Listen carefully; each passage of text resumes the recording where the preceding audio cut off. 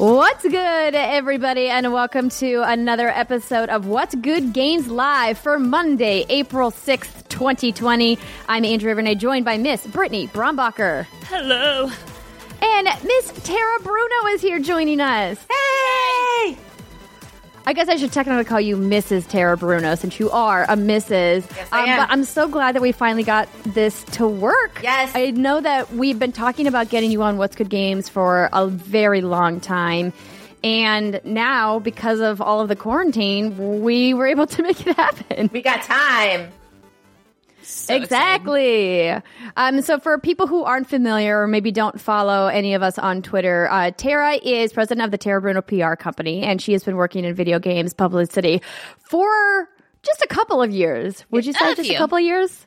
Yeah, like 3. No. Over 20 years Just old. Damn. That is a lot of years to be working, not just to be working in video games. But we're going to talk about Tara and Tara's career in just a little bit. But we want to say hello and welcome to everybody who is joining us live at twitch.tv/whatsgoodgames. If you guys have not had the opportunity, we do stream What's Good Games Live every Monday morning at 11 a.m. Pacific. And we hope that sometime you guys can join us in the chat. Because if you didn't hear, we're a Big Girl affiliate now. Woo! Woo! And Britt's emote got added over the weekend. Oh, did it? Oh, yes. People have been using that emote left and right. Not only has it been made into an Animal Crossing flag that you can put in your island in New Horizon, but it also is now in Twitch chat. See? Sapphire Diamond Ruby throwing up the Brit face right away. I'm still not entirely sure what that emotion conveys. Tara, I don't know if you've seen the photo, but I did. it's either look... Okay, so what emotion does that speak? What is that?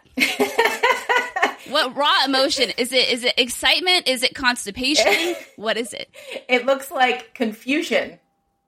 Oh, it could be confusion. Yes, it's kind of like the dress thing where it's like people see it differently. You know, it can mean a lot to. Oh God, now the chat's flooded with it. Oh, that is the thing of nightmare. Someone added sunglasses to it. Californicated. Oh God. Wait, how do you add the sunglasses to it? I don't know, but they did. That's amazing. But I also submitted Steimer's emote. It probably hasn't been approved yet, but keep an eye out for that one. I think I found the right face for mine. It's gonna be a funny one. I had tweeted over the weekend that Steimer's just too cute in all of her photos. And it's hard to find a good one for an emote. But we're really excited to be on Twitch and doing more live streaming. So if you guys have not turned on your notifications or have not followed our channel, we would greatly appreciate that support. We, of course, will be back with the Friday show as per scheduled in your podcast feeds at youtube.com/whatsgoodgames. And this week we have another special guest. Jessica Chobot is joining us for the Wednesday taping for the Friday show, which is exciting. But before we talk any more about what's happening later in the week, Brittany, do we have any more announcements about today? I don't think so. Okay, great.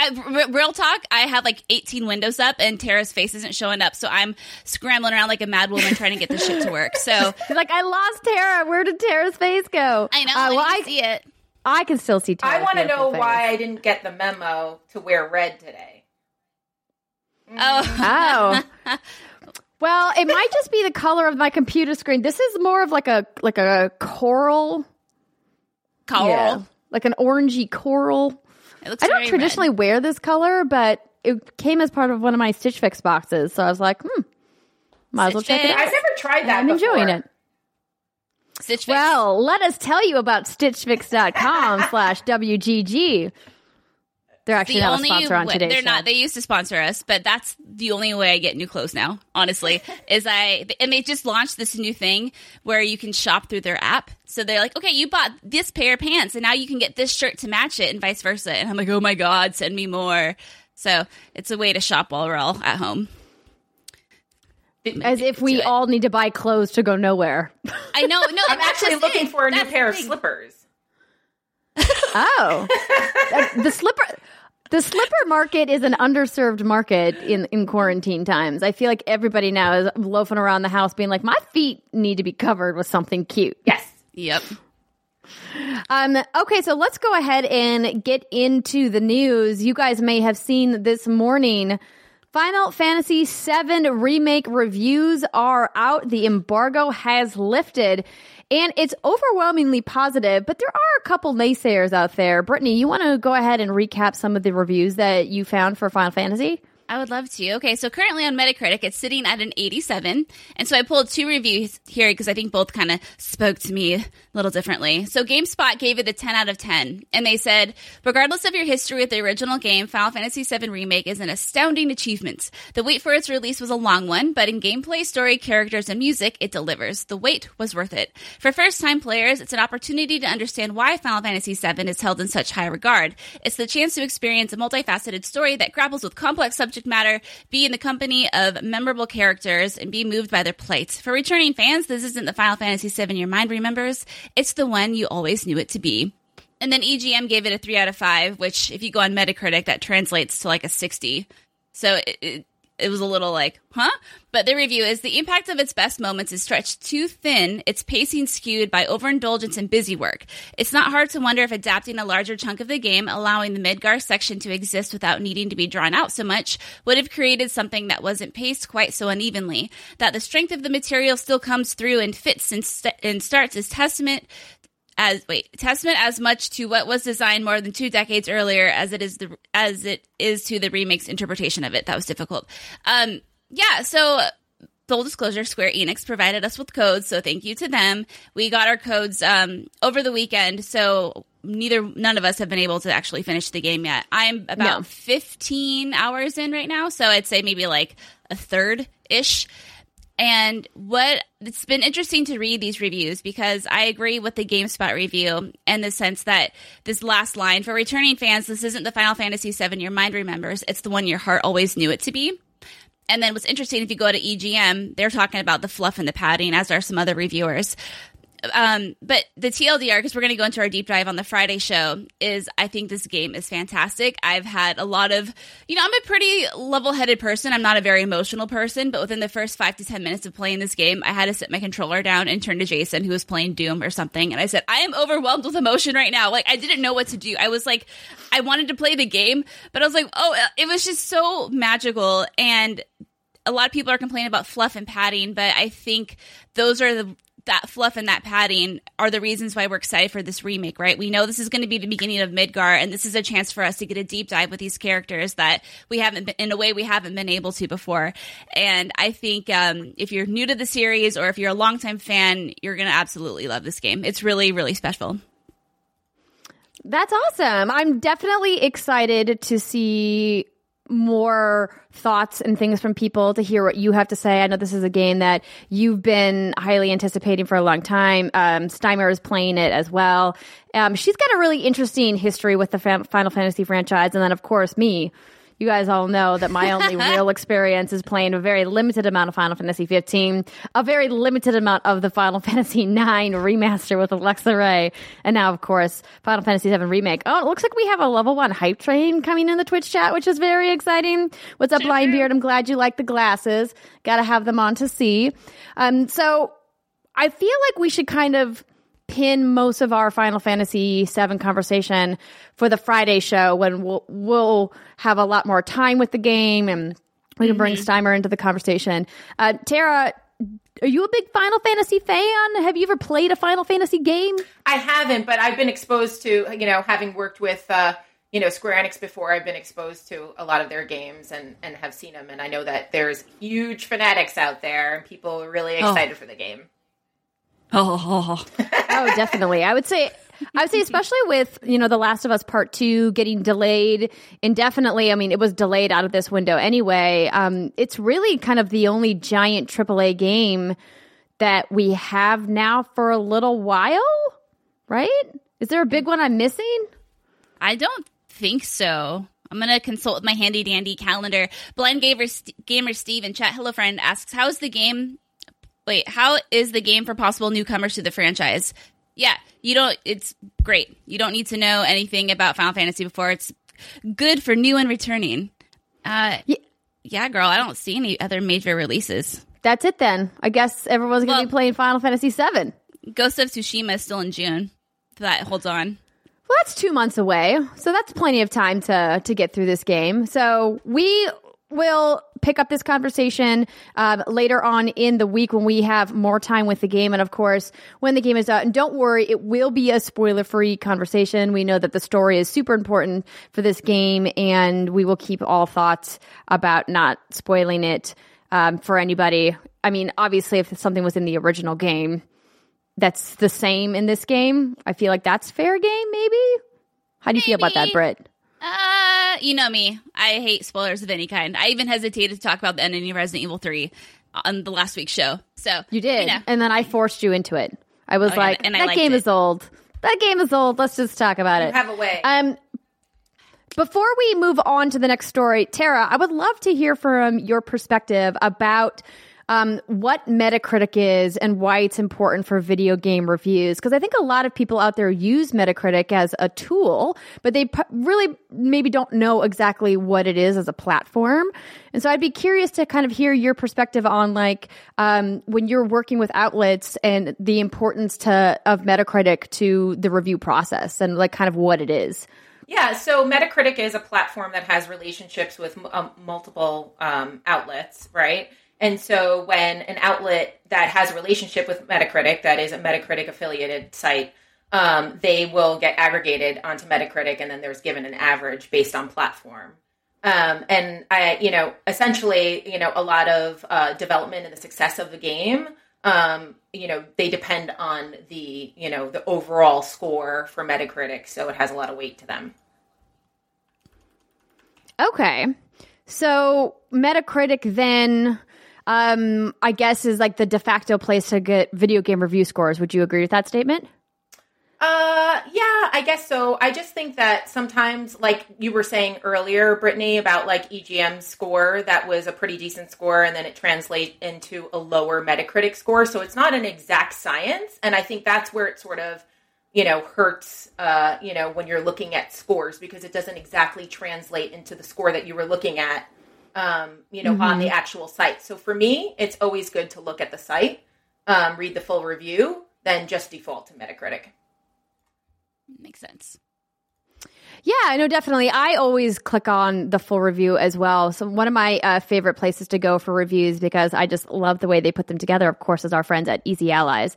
They always seem to do a really wonderful job with their video reviews, and they have such a great, diverse talent of guys over there that have a lot of different experience with games that I think they really do reviews justice. So props to Easy Allies for making kick-ass reviews. Okay, so let's move on to our next story then. This next story is something that broke late last week, actually, and is kind of a big bummer, but is not, surprising. Okay, here we go. So The Last of Us 2 director says no decision yet about a digital-only release as he reflects on the delay. So this write-up comes from GameSpot.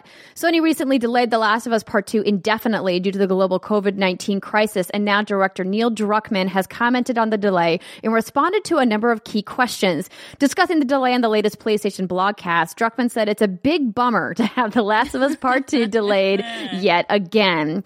He said, quote, "It's a bit rough. You're working on something for so long, for some of us for years. There's a built-in anticipation. You can't wait for this thing that you've been crafting and honing and sometimes dreaming about. You can't wait to get it into people's hands and see their reactions, what they like, what they didn't like, or where the story takes them. And now you got to put all of that on hold because the world is conspiring against us." Which is, maybe a little dramatic. Druckmann said he's feeling positive overall because he knows The Last of Us Part 2 is coming along well from a development standpoint. Another quote, "Internally, we know we have a great game. It's just we have to wait a little bit longer to get it out there to fans. I know fans are disappointed. Believe me when I say this. We're just as disappointed, if not more so, to be able to get the game out on time." End quote. Druckmann said Sony is considering all kinds of different options for how to release the game. There were concerns about being able to get physical copies of the game to all the retailers around the world, and all digital isn't great either because that could limit the game's reach for those who wanted a physical copy. Right now, he said, quote, "We're looking at all sorts of different options. What's the best way to get it all to our fans as soon as possible? That's going to take time." So I don't really think we need to read the rest of what is in the story. If you guys want to get the entire details, of course, GameSpot.com is where you can find that story. Essentially, he's just reiterating what a lot of people were kind of speculating about. Oh, are you laughing at Brittany taking a shot? I was going to pour one out for The Last of Us is coming. It's actually just an excuse to drink this Veil chocolate flavored vodka, which is absolutely terrible. So before we get into the story, Tara, so the thing with Brittany in these little minis that she has is that she and Jason have this stockpile of minis, and so she's just slowly making her way through the most random flavors of alcohol that you could probably find. Nice. Yeah, that's so. I'm down to the chocolate vodka. I drank all the whiskeys first thing, so now I'm drinking this. But yeah, you were talking about the emote earlier and what it looked like, and if it was, and I said confusion. Actually, you made the same face just now with that vodka, so I think we know what it is now. Oh, it's just another interpretation of art, Tara. That's all that is. But yeah, so The Last of Us being delayed. Obviously, this is a huge bummer. And they also delayed Iron Man VR, which didn't make it into the story. But that's another game that is not coming. When was that supposed to come? Was that also May? I thought that was, I thought that was in the middle of Q2. I would have to double check what the original release date is. If somebody in chat happens to know it off the top of their head, that would be excellent. But yeah, so from the interview in the article, basically what he says is we're at the 1 yard line. We're done.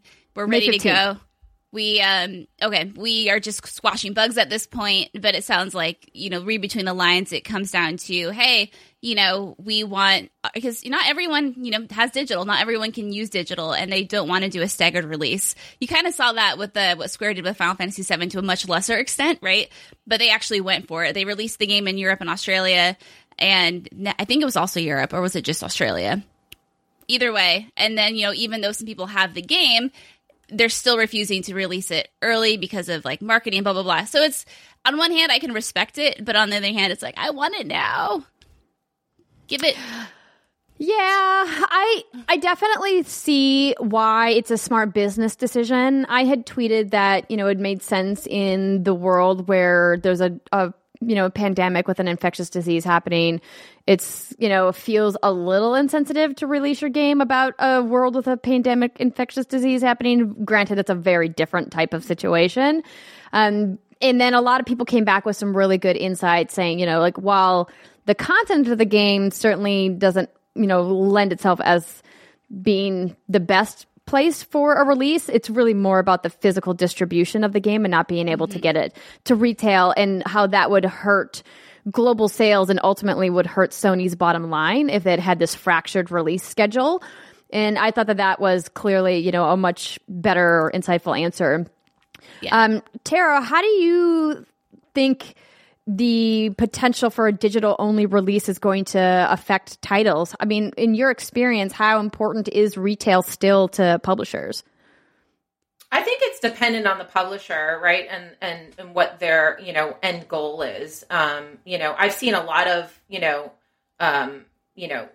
digital only. I mean, in this day and age, right? That a lot of people are just playing, getting codes that way. But I think it really is just dependent on, people's preference.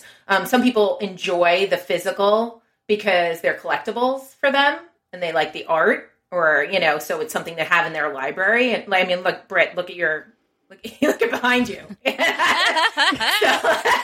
Yeah. So, and then I see a lot of things, now that we're in quarantine, I see a lot of people cleaning out their closets, and you're seeing old N64 or 3DS or, some sort of PS2, and they have all their collectibles there, and they're sort of cleaning and rearranging them and stuff like that. So I think from a collectible standpoint, that'd be really cool, for the retail. But I think in the end, it depends on, you just want it immediate. I know there was a few people, I think for Animal Crossing, that they pre-ordered the game, and then they ended up having to buy digitally anyway because they got a notification that was oh, you're not getting the physical copy. So it's cool to have that in terms of a collectible, so you can always get that later. But in terms of playing time, they wanted it right away. Mm-hmm. No, I think that makes sense. I think the idea of being part of that water cooler moment when a brand new game comes out and wanting to be there right at launch is very real for gamers, especially when it's a very highly anticipated game like Animal Crossing was, like The Last of Us Part 2 is.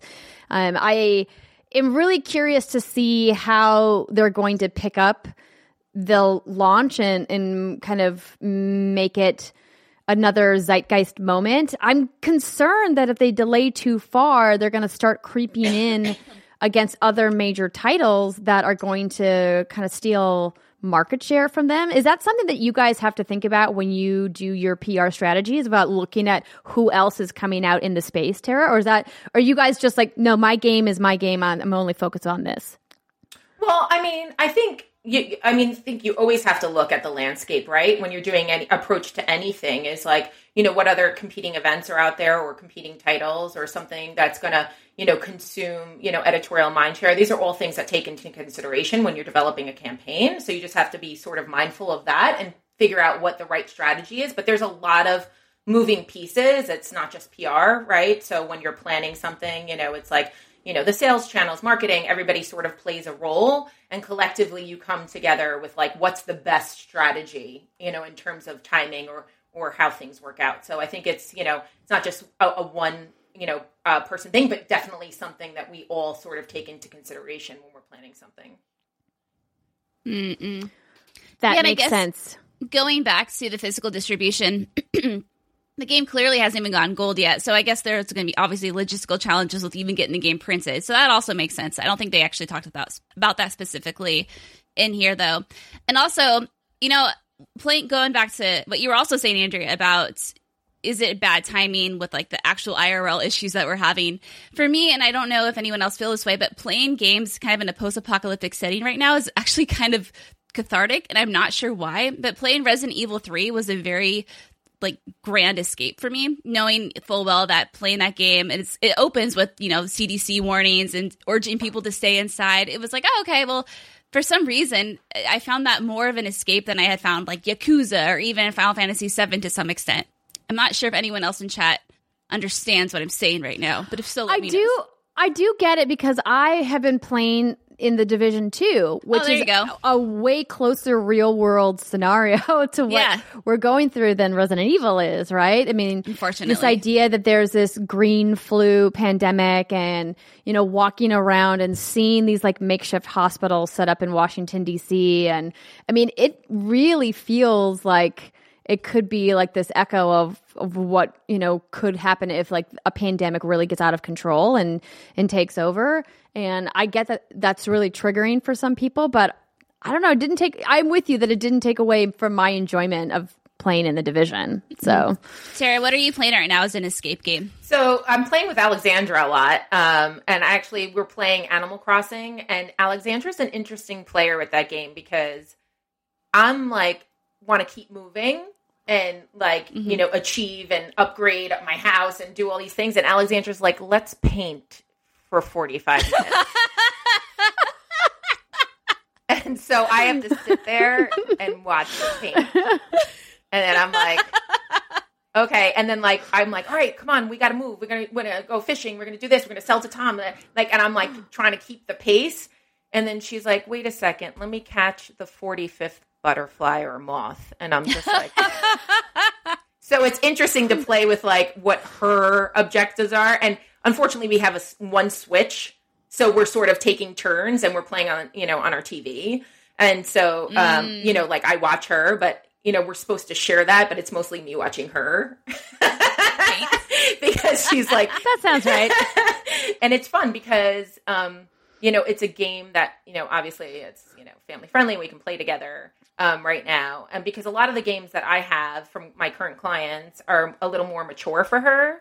And so, I'm just trying to, so this was like a perfect game for me to be able to, play with her. Also, I had to create a separate Slack channel because my entire team is playing it. Not mentioning names, but Lizzie.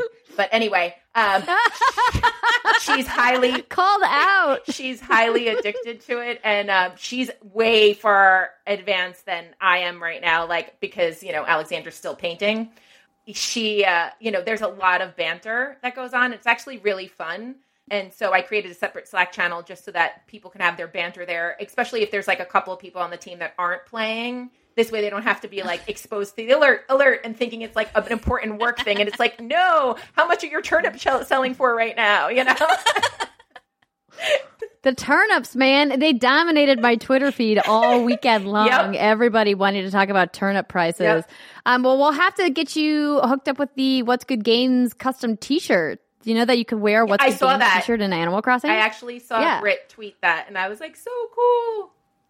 Yeah. Heck yeah. That came from a Kind of Funny best friend. There's a bunch of Kind of Funny shirts you can wear as well. So, well, I don't want to go down Animal Crossing rabbit hole. You don't want to talk about turnips for the rest of the show? No, I really don't. Do we want to talk Sorry, about Tiger King again? I know you guys covered that. Man, that was such a fun conversation. If you guys missed Friday's episode, we have a Tiger King spoiler cast where we're talking with Rihanna. Steimer and I have all seen it. And then Brittany was just like, wait, what? And then what happened? Which is basically the Tiger King story. So I heard they're making a new episode. In the documentary. I saw. They're doing like, what? Yes. They're adding an episode. Oh, I saw that too. Like the Lost Files or something. I don't know. It'll be good Files, though. It's like the Lost World Jurassic Park. All right. Next up, we have an IGN announces Summer of Gaming event in June. So IGN is proud to announce, this is via IGN, of course. IGN is proud to announce our new Summer of Gaming event, a global digital event set to begin this June to bring the latest news and impressions around upcoming games and the next generation of console hardware.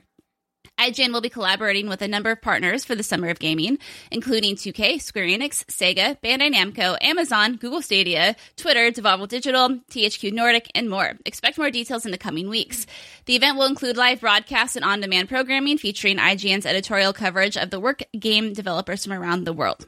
With E3 2020 canceled, IGN has a suite of programming planned to kick off in early June. It includes publisher presentations with IGN pre- and post-discussions, remote developer interviews, hands-on demos, and preview impressions, gameplay news segments, recapping the biggest announcements. And then they go on to say that you can watch this from home and you can participate, send in reaction videos, vote on announcements. They're going to be broadcasting globally. And that's basically the TLDR of that. IGN will bring you more information on the event in the weeks to come, but stay tuned for all the latest on our Summer of Gaming. And then related, the ESA announced its dates for E3 2021, which will be June 15th through 17th. And it sounds like they're still going through with this reimagined event at that time.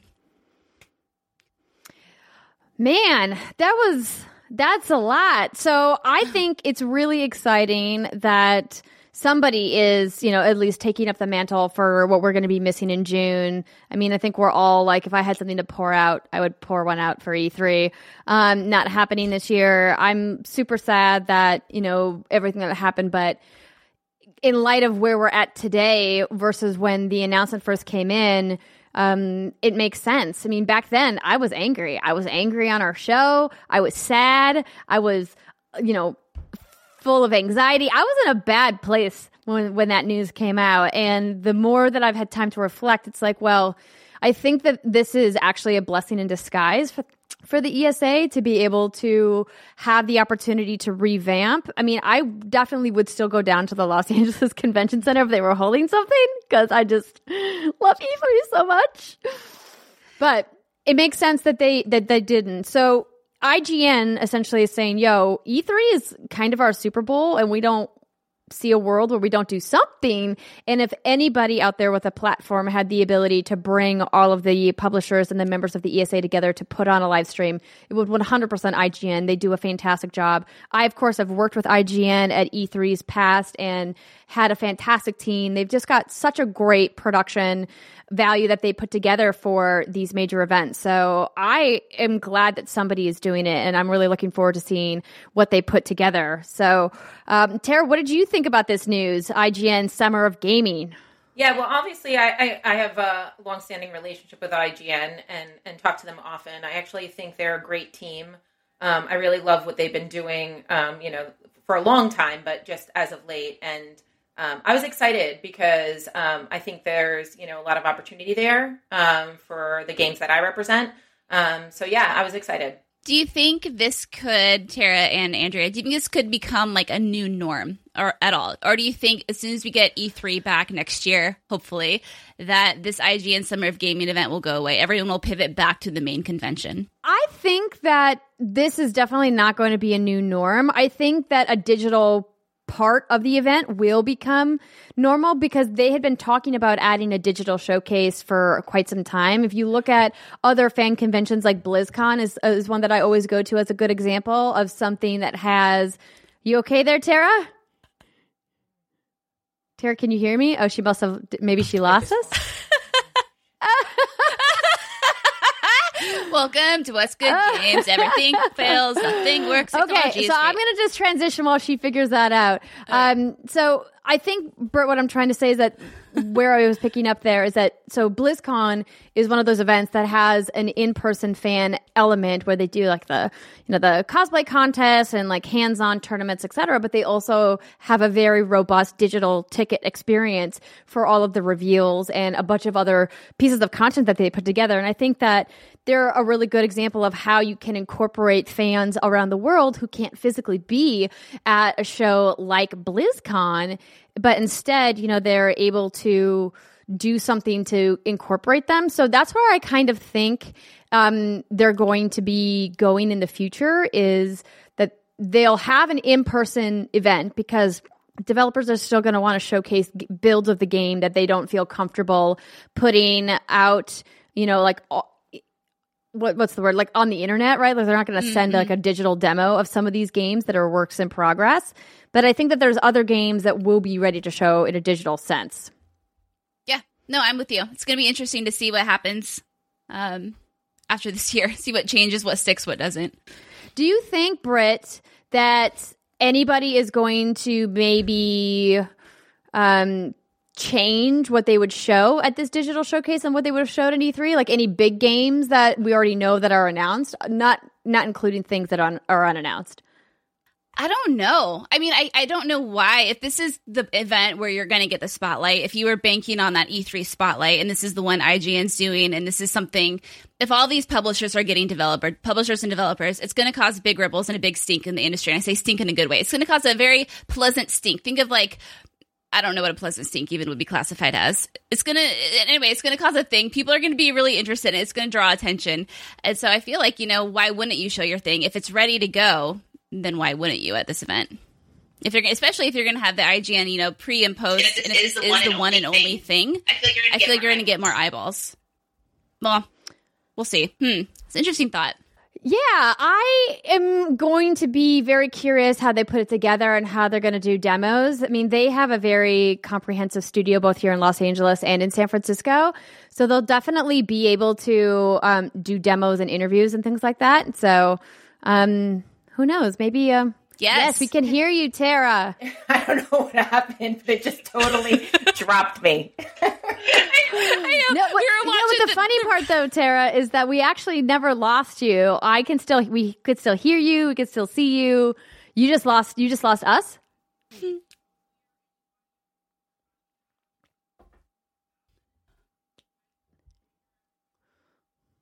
It was. So was I like? A little. Kind of. That's okay. ASMR, baby girl. But you guys can hear me through my fancy new microphone now, right? Yes, we can. All right. Okay, so a funny little aside about this. So when I was talking with Tara about guesting on the show, also props to her drinking champagne. I want some, and we will drink some later. Well, before you go into that story, I just have to say that, so I'm sure people have seen us post stuff before about, just in general about, our relationship and champagne and oysters. And so it was only a thing that I needed to do as the first time being a guest on your show, that I had to break out the Veuve. Yes. Ooh. I love that you have because you have the blur my background on, it's all blurred out, but that's okay. We can still see that iconic yellow label. It looks like one of those things on TV where they blur out the label because they didn't get permission to show it. But right? Okay. Like they didn't pay for the branding or whatever. Yeah. You're my favorite. I wish I was drinking champagne with you, but we'll do it again sometime soon. Sounds good. So we were just we were just finishing up to kind of talking about how we're looking forward to what IGN is going to be bringing with their Summer of Gaming, and how it's probably a blessing in disguise for the ESA to have some time to kind of retool what this is, but that I very, very confidently think that there will be a physical presence for E3 if E3 comes back, which obviously they announced the dates for 2021, so it's coming. Did we talk about those dates? We did, right? The 15th through the 17th. So I think that it's going to be interesting to kind of see how it evolves as an event, and I'll be there. I love E3. Britt will be there. She loves E3. Tara, will you be there? Of course. I haven't missed. Oh, wait. Actually, I did miss because when Alexandra was little, but I think I missed those 2 ones that were in Santa Monica. Probably didn't miss much. So how long have you been going to E3, Tara? Oh, my first one was in Atlanta in 1997. Atlanta! Yes. Old school E3. I bet you there's a bunch of people in the chat that didn't even know that E3 was in Atlanta. Yes, it was.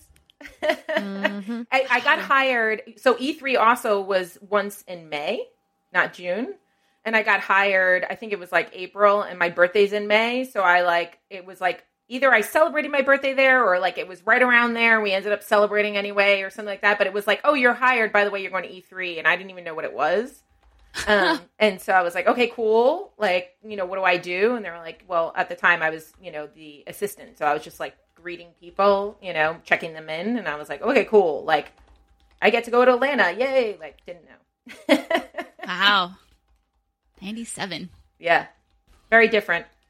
E3 is very different. Yep. Sorry, I was just responding to somebody in the chat.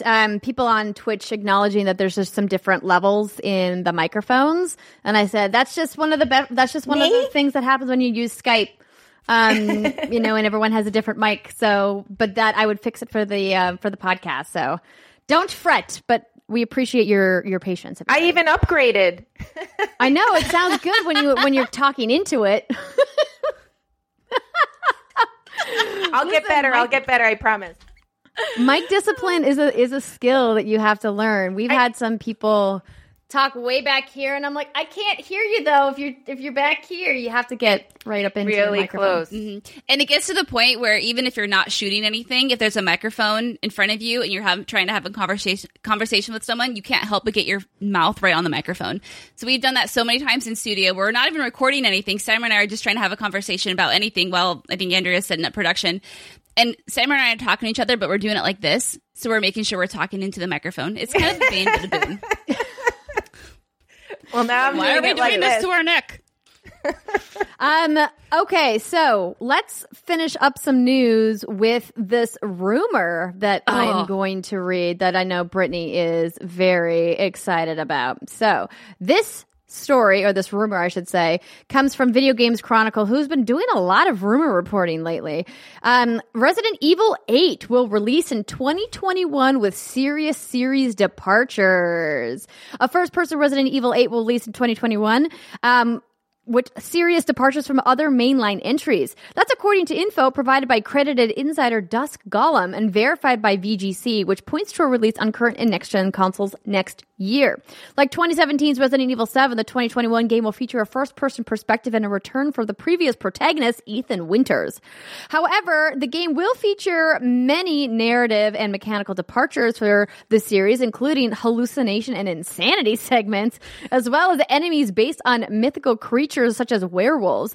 As revealed by Dusk Golem, the game was originally intended to be a third entry in the Resident Evil spin-off series Revelations. However, following positive feedback from Capcom's testing department, it was decided that the game would be transitioned into a mainline installment. Resident Evil 8 would mark the third consecutive annual release for the series, following this month's Resident Evil 3 remake and 2019's Resident Evil 2. Okay, now to our Resident Evil expert and correspondent, Brittany Brombacher. Why, thank you, Andrea Renee. Okay, so like we said, grain of salt here.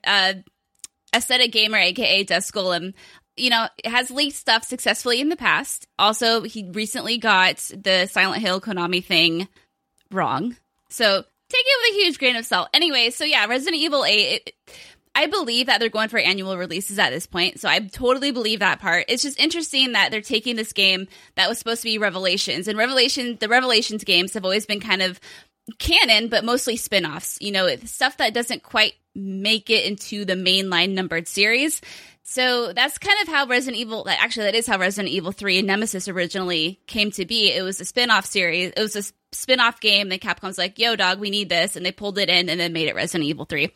So it wouldn't be unheard of for them to kind of like pull it in and make some tweaks and make it fit into the numbered series. So if this is the case, interesting.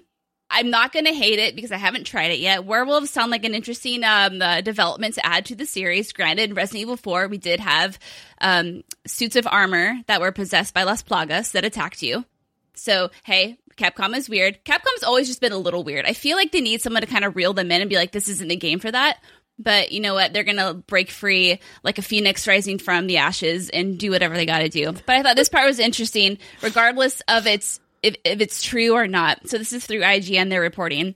Golem, their leaker, also stated that a gameplay sequence of Resident Evil 8 had been leaked to him featuring, quote, a sequence where you're in a village with multiple routes, trying to make your way to a castle, being attacked by beastmen, zombies in armor with swords, and a witch that laughs a lot. I mean, come on. This feels like it's Resident Evil, though. Like, there's all kinds of weird, scary, like, crazy stuff in that game, right? Yes, kind of. I mean, but like, I ran into Lickers again when I was playing Resident Evil 3 with you last week. Those things are terrifying. Yeah, but that's like an Umbrella created thing. The witches, the beastmen, the zombies in armor and sword. Like, here's the thing. This sounds weird enough that I could believe it because Capcom is a weird developer and publisher, and I love everything they do for the most part. They do crazy shit. So I'm willing to believe this. And this has been a rumor that's been swirling around for a while. It doesn't sound super Resident Evil, but it sounds super Capcom, so I could see it being a thing. Anywho, now that I finished Resident Evil 3, I need new Resident Evil shit to talk about. So that's what we're going to talk about. There's our rumor mill. I don't blame you. Tara, I know that you're not necessarily a Resident Evil fan, but I would be curious to hear from you about rumors and leaks and things like that. Obviously, This is something that you guys deal with all the time in public relations. You know, when you're working on a hypothetical title and a leak happens, kind of what's your like first thought? Do you like panic? Do you have a strategy? Like, how do you approach something like that? I don't panic anymore.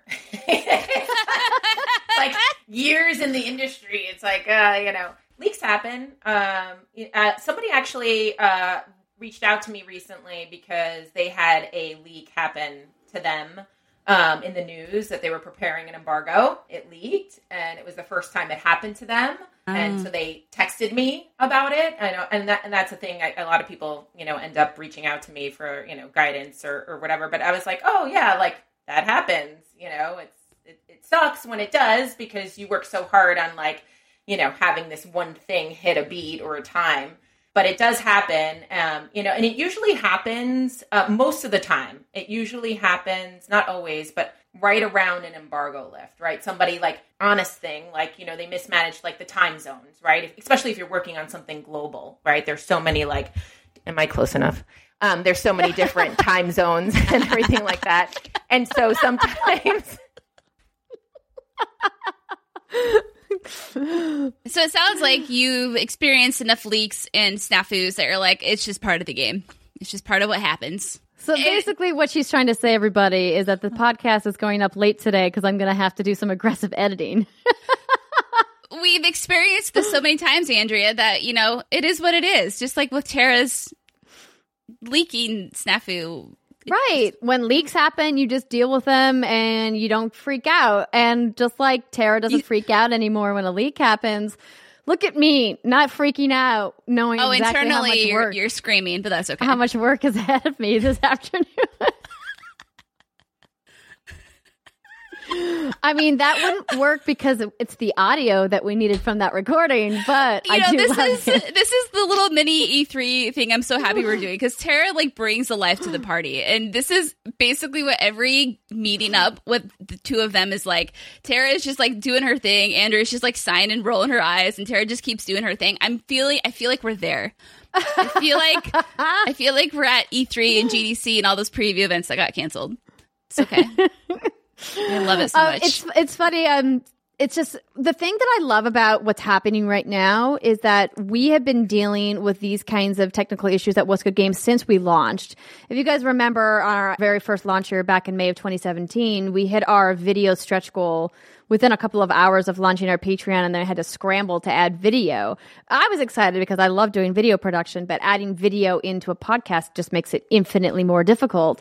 But I love watching all of these major broadcast networks doing essentially like FaceTime for their like multi-million dollar Emmy award winning television shows. And I'm it's almost like I have a professional studio that I spent a long time learning how to use and build that looks way better than The Tonight Show or anything you see on Bravo or ESPN. I'm like, yeah, turns out video conferencing, video chatting, not as easy as you thought it was. Huh.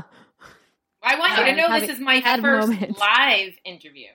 And I'm understanding all the things, the technical difficulties. Yeah. Well, we've had our fair share. And, you know, as much as we'd like to pretend like everything goes off without a hitch, that's never how it is. Ever. Never, ever. We're going to go ahead and transition now into Dear WGG. This is where we take your questions that you can submit to us every week at whatsgoodgames.com/DearWGG. Just like it sounds. And if you can't join us live on Monday mornings, you can submit questions at any point in the week. And this morning, I made a call on Twitter for questions specifically for Tara. And boy, oh boy, did people deliver. We have quite a few questions in here for you. So I put a couple of my own questions just, you know, because I like interviewing people. But we have so many here. I feel like we should kind of just go straight to them. So I'm in the doc here, Brittany, so I'm just going to kind of grab a couple. So the first one I think would be interesting to hear from you on, Tara, comes from Jason F. Jason writes, for Tara, what's the toughest part about having the job you do while also being a parent? What advice would you give for striking a balance between work life and family life? It's definitely, I mean, obviously, you know, we all work remote at Tara Bruno PR. So, you know, everybody has, you know, different situations that they're juggling. And for me, it's my new puppy, Maddie, and my daughter. And I think, well, when she's at school, it's a lot easier because I have, you know, 6 straight hours while I'm having uninterrupted time. But now that she's being homeschooled, she's older, so it's a little bit easier. But I know there's a lot of people that have little ones. So I think it's, you know, just managing to be able to you have to carve out time for your child the same way you would carve out time for a conference call or a work day. So you have to find what that is. Fortunately for me, Alexandra is, you know, a teen, so she wakes up relatively late when she doesn't have school. So I don't have to, you know, it's like a noon, so I can get a good 3-4 hours in. She sleeps until noon? Girl, you never did as a teenager? I was sleeping. I had a military mom. I was up in the morning, like the dawn, okay? Yeah, I was always up playing video games. Andrew was forced to do burpees at like 6 a.m. Pretty much. My mom will attest. We were a burpee household. Yeah, no, so I would just say just, you know, plan your days ahead of time, have your schedule, and then find the pockets of time where you and your partner can just figure out, you know, what during the day, you know, how you can sort of delegate those responsibilities. And, you know, if it's just on you, then I would just say just to carve out some time. You know, sometimes I remember when Alexandra was real little, and I was just starting into contracting, I would have to, you know, put on a, you know, like a movie that she really loved for an hour just to get through things. And then I could, you know, then pay attention or sit down with her. So I think more and more people work, you know, remotely. And especially now, you know, given the circumstances, I was just on a call not too long ago. Somebody's 5-year-old walked in. Everybody understands, like, that's just how it is now. And so you just sort of figure it out and roll with it. We had a question in here, and I don't see it, but it was from Billy Goat 15. And their question was, how has PR changed in the video game industry from when you started to today? I would say probably the biggest change is that, well, 2 biggest changes. One is the campaigns used to be a lot longer. we used to do an announce and then like, you know, it'd be like an 18-month, 2-year. But now with digital, right, you can do things, you know, a little bit on the shorter time frame. And then the other thing is that there's a lot more trade shows and events, not just standalone events that, you know, people are participating in, on a global scale. So it's, you know, there's a lot more traveling that I'm doing now than I did, let's say 10 to 15 years ago. You know, I was always going to like E3 and, you know, maybe it was PAX or something like that. And then, you know, now it's like, I feel like, you know, I'm traveling 2-3 times a month. Were preview events as common back then, too? Like back in the 90s and early 2000s? Yeah, I mean, there was definitely a lot of, you know, the first look preview events and stuff. But we were also, you have to remember, the reason why the campaigns were, I'm just remembering this now, but the reason why the campaigns were a lot longer, too, is because we had a lot more print publications with, you know, longer lead times, you know, 3 and 4 months. And so, you know, we had to sort of backtrack if we were going to time that. Now, you know, most publications, you know, are online or have an online component. So we're not sort of heavily reliant on their deadlines. No, that definitely makes sense. I'm looking at this list of questions, and there's definitely a lot of people who kind of have the same type of question. And so the thing that I'm going to ask is the one from Bridget, who asks, is it difficult to transition into games if you have worked PR in a different industry? And I'm sure this is something you probably get a lot. Yeah, you know, it's funny because a lot of, I think some people think because they've done PR, I'll just go backwards for a second. If I was to go into another industry for PR, I would say that there's definitely a learning curve, but I wouldn't, you know, most of PR is built upon relationships too, and those relationships that you have. And obviously, you know, if I was to go into cooking, I'd have to build those relationships from the ground up because I don't have any cooking, you know, or, you know, beat editors that I can, you know, talk to at different publications. And obviously there's trades and whatnot. So it would definitely be a learning curve for me. But, you know, once I sort of got into the rhythm, yeah, you could. I don't think it's, especially if you have a passion for something, you're willing to learn it. So I definitely think you could. There you go, friends. So if you've been thinking about getting into video games PR, maybe now is the time. Ooh, here's a question from Andrew Alliance, and this comes from a different angle. How do you decide which influencers you partner with, and what are the signs that an influencer is becoming a liability? Ooh. No need to name names, of course. No. Well, I think that you know, we have a lot of relationships with a multitude of influencers, and for me, and this goes for just regular publications as well. I work from, you know, smaller to larger publications, and I try to treat everybody as, you know, equals in terms of, you know, they show an interest and they're interested in covering, and they've done good by us. I mean, I'm always open to giving anybody, big or small, an opportunity to work along with us. I mean, I think I've done a relatively good job at that. Is just being all inclusive. I think that's really important. I think my team is that way too. And sort of like when we're putting together events, the only time that we ever are sort of, you know, a little more selective is probably if we're not having a huge event, right? And it's like more of this, like, we're going to be more selective to like, you know, a handful of 3 or 4 people. And then we talk about who those are. And then in terms of a liability, I'm not sure I know how to answer that question. What does that mean? I think what Andrew's trying to get at is that it's clear that some streamers are shock jocks, for lack of a better term, right? And that not all streamers, in fact, I would say the vast majority of streamers and YouTube content creators don't have professional experience or a professional background in media creation. A lot of them just started out as fans and decided, hey, I want to make content about the things that I love, and then built a career out of it. And obviously that comes along with some inherent risks when you have people that never, you know, worked underneath, you know, a journalist team that knows about, you know, media ethics and practices and what boundaries are, et cetera, et cetera.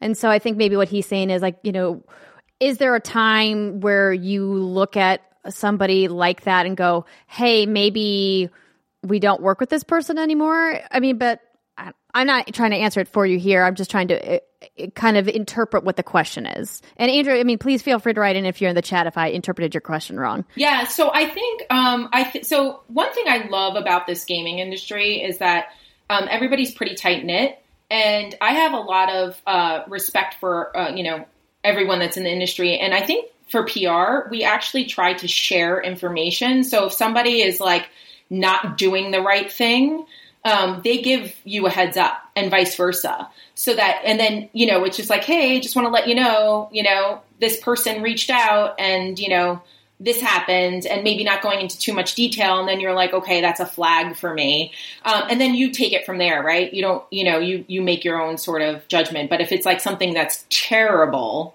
then you're like, okay, like we probably shouldn't invite that person back or whatever. But I always try to give somebody that's really interested or trying to make something that's either a fan or building their channel like a fair shake.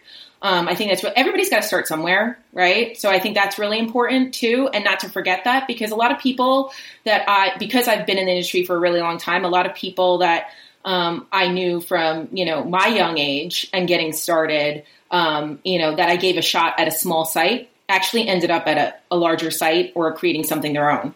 And they remember that. And I feel really appreciative that they take the time to let me know. That's good. I mean, like, listen, Brittany started out both at very small sites, right? Like this idea that we didn't have a lot of experience. And even though I came from a journalism background, I didn't have any experience working at a big video games journalism outlet. My first job was working with a small blog called thebitbag.com, that had a big enough circulation to get passes to E3, but wasn't Metacritic rated.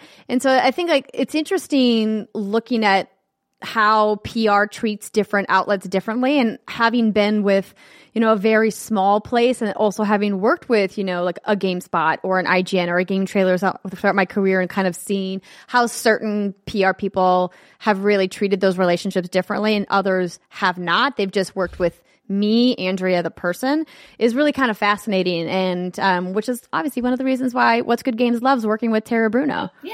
She's the best. And yeah, I just want to commend you on that look you have, because I know, like Andrea said, when I first started, I was just like someone who's working at Department of Corrections from like 9 to 5, Monday through Friday. I never went to school for anything like this. I never took any writing classes, broadcast, none of that. So I was just like a magic carp out of water flopping around aimlessly.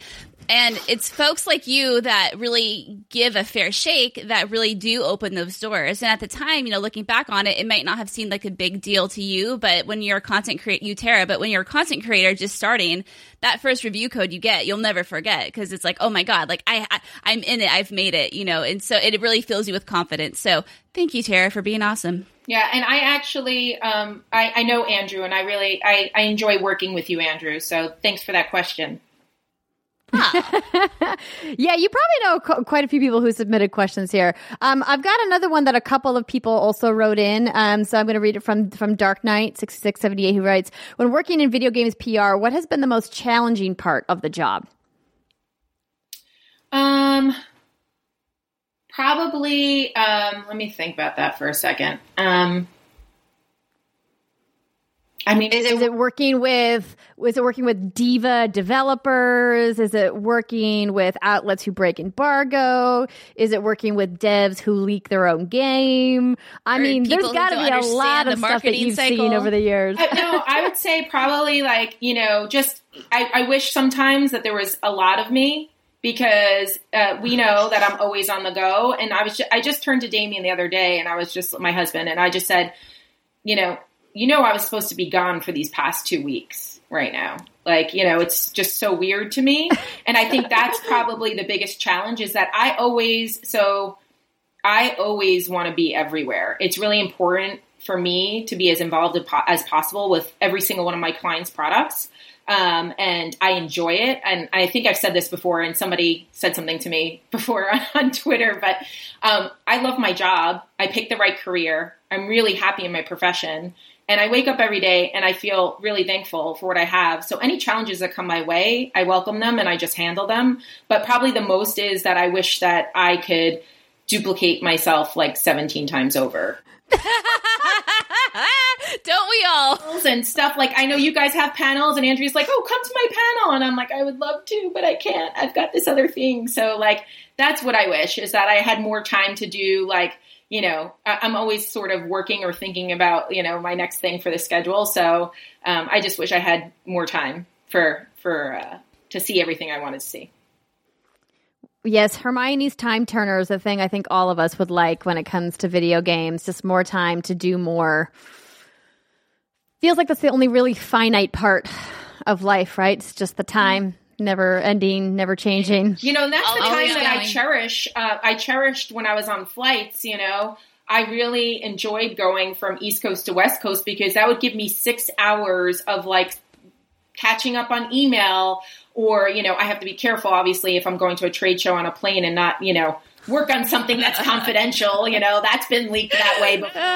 Oh my gosh, right? But I'm saying, like, you hear like, oh, so-and-so was on a subway and saw blah, blah, blah. So I'm not doing that, but like, you know, it's just more or less like just me catching up on email and really putting some thought behind certain things that like maybe I didn't have a chance to, or doing some research or something like that, that sometimes I don't have time for, because that's the thing, right? My night will end, but then it's like, you know, I've got my daughter and she wants to watch like Modern Family or something, you know, like, so then I'm like up doing that. So it's like, you know, putting on the different hats. So it's just, I guess time is probably the biggest challenge, but we all figure it out.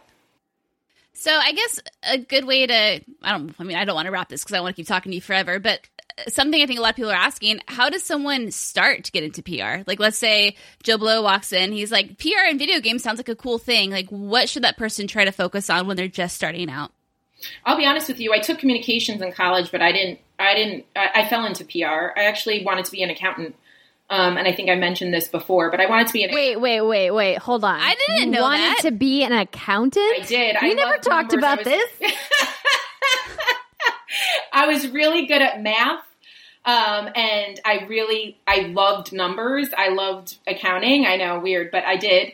And so I went for a PR position at GT Interactive Software, which was eventually Infogrames, then Atari, for an assistant position in the accounting department. And I don't know if you want to call it like, just not knowing, like, I didn't realize that, and I was a huge gamer in the arcades, you know, old school arcades. Mm-hmm. But I didn't realize that you could, get a job in gaming. I mean, I didn't know there was this whole thing, like people develop and code and there's marketing. Like, I had no idea. So I went to GT, and I interviewed with HR, and at the time they had, Doom, Quake, Unreal, the first Oddworld. And so there was just, you know, a lot of high level talent. And so I interviewed with HR, and he was like, you are not accounting. And I was like, wait, what? He was like, we actually have a position opened in PR. I had no idea what PR was. I was like, okay. And I had an interview with the VP of Corp Com, and we hit it off. Corporate communications, everybody. Yeah, sorry. Yeah, corporate communications. And she hired me. And then I learned the ropes from her. And back then, email wasn't, you were calling people, but because I was so new, they didn't want me calling media, but I was faxing press releases, you guys. I was printing. Yes, faxes. I remember fax press machines. releases. Yeah. So I learned the ropes from one of the very best teachers. And then, yeah. And so, for getting into PR, I would say probably, have a love for writing, because you do a lot of it, whether it's for press release writing, pitches, or just recaps and things for campaigns and PR plans and stuff like that. And then also, social, you're very social as a PR person. You're always at events. You're the face of that company. You're representing them. And so, and there's a lot of, travel and being social. So if you like to be social and you like to write and you like people like Britt, Andrea, Steimer, and Rihanna. Yeah, come work with us. Then yes, then you would want to be in PR. Wow. That sounds awesome. Also, like, I need to have some deep cut conversations with you about the fact that you wanted to be an accountant. One John T. Drake in the chat is saying, "Can I just come out to the studio and ask Tara a bunch of questions?" And I was like, maybe afterwards we can have the lost files of the Tara Bruno John Drake interview, because that would be hilarious. Because for people who don't start talking about Fantasia. Fantasia. So this is when John and I first started dating, back when John was working at Harmonix, working at Disney's Fantasia Music Evolved. Tara was doing PR for Disney, and I also ended up working with Tara on Disney Infinity, if everybody remembers that title. But it was Fantasia Music Evolved that I really worked with Tara the most on when we first started to get to know each other. And boy, oh boy, does John have some funny stories about working with Tara. Yes, exactly. All off the record stories, though. Sorry, everybody. They're good, though. I've heard some shit, and they're good. Well, Tara, this has been really fun to have you on the show. We definitely would love to host you here in the studio once travel restrictions have lifted and we can get you out to the West Coast. I know you have a couple clients that you work with out here. So yes. Thank you so much for coming on the show and for sharing some of your wisdom and your insight with us. Thank you so much for having me. And also, the next time I come on your show, can we have champagne and oysters? The oysters might be challenging, but the champagne is definitely doable. We could have oysters not at my house. Okay. Unless you know how to shuck oysters. I don't know. I saw Jen and Greg do some sort of like bring in whatever during this quarantine. Listen, are you referring to Geneviève Saint-Onge Miller? Because we all know that she is like a freakishly good cook. Step above. And I'm not surprised at all if Geneviève knows how to shuck oysters. You know Greg didn't do any of that work, right? Some sort of like from water to table or something like that she ordered from like some boat. I don't know if it was like crab legs or something. And I was like, what? Y'all can do that. I'll just drink whiskey and order Chipotle, and we'll call it good. Oh yeah, because I tried to get Brittany to eat oysters one time, and she was not having it. And I was like, you just didn't have them enough. It's like coffee; you have to have them a couple of times and figure out what you like, and then you'll be hooked. Yeah, I spit that bitch out in the napkin real quick. She really did. I did. She really did. All right, so here's what we're going to do, everybody. We're going to go ahead and say goodbye to everybody for the podcast and the YouTube video, but then stick around if you're watching us live on Twitch. We're going to read all of the subs that came in because we realized we missed a couple of those last week. But Tara, thank you so much for joining us, and we hope that everybody has a great Monday. Bye, everybody. Thank you.